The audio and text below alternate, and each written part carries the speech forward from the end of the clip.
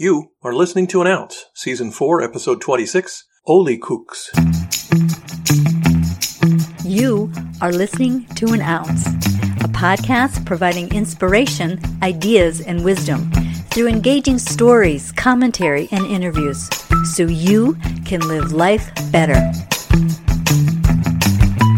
I'm Jim Fugate, and it's my privilege to share an ounce with you.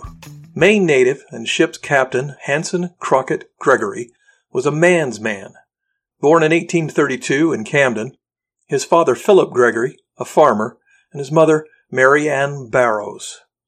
Young Hanson Gregory was a bit of a restless soul with a wanderlust and a longing for something more than turning sod like his father. So, first chance he got, he began his life on the sea. As a very young man, he worked as a cabin boy, and in time became a well-respected captain of his own ship. He sailed routes all around the world, from New England to California during the gold rush, and even around the infamous Cape Horn at the southern tip of Africa. Captain Gregory was notable as a hero for saving 7 Spanish sailors from a watery grave after their ship sank in the open sea. For this he was recognized and earned honors from Queen Isabella II of Spain. With gratitude, the captain named one of his daughters after the Queen. But his notable seafaring career was not why he's remembered. His greatest distinction is because of something else. His renown is based on another set of skills, not often associated with those who make their living on the seas. And this accomplishment is one for which there is nary a soul who has not been uplifted. There are several stories of how it happened, so just for now, we'll lace the accounts together in the most cogent manner possible. It seems Captain Gregory's mother, Mary Ann, was quite a good cook. When making her signature Ole Cooks, a traditional dish of bread dough deep fried in oil, she would often add some of the spices made available to her by her seafaring son, things like nutmeg and cinnamon and such. These Ole Cooks were common fare on sailing vessels, but just as simple lumps of dough, fried to be well cooked on the outside, but often oily and raw on the inside, for which they were given the name sinkers, as they would sink into the stomach and just lie there. Having been, as a child, at his mother's knee, the culinary arts were something not unfamiliar to Captain Gregory, and the wretched Ole cakes were just not satisfactory for his crew, so with the efficiency of a New Englander, he began to experiment a bit with the recipe for Ole Cooks.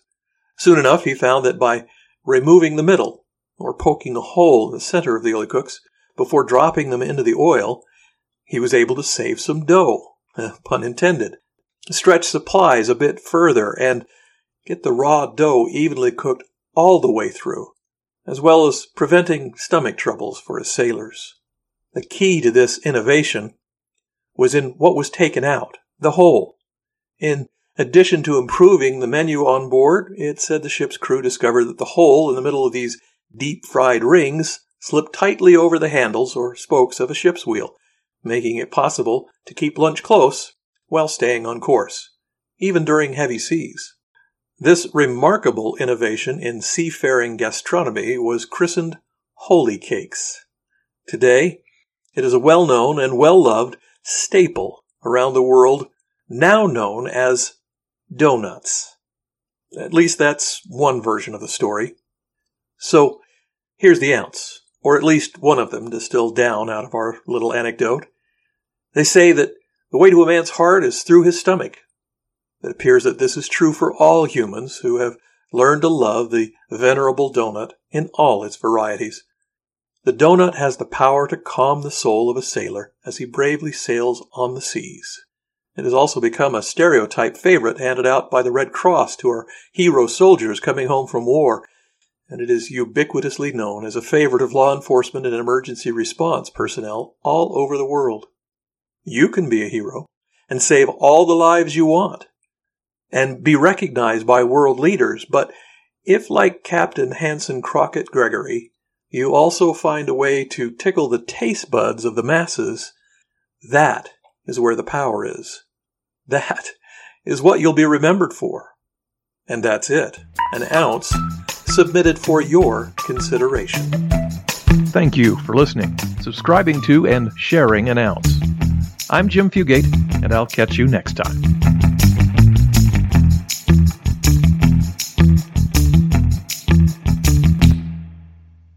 Hey, check out our YouTube videos at youtube.com/@an-ounce-podcast. That's youtube.com/@an-ounce-podcast.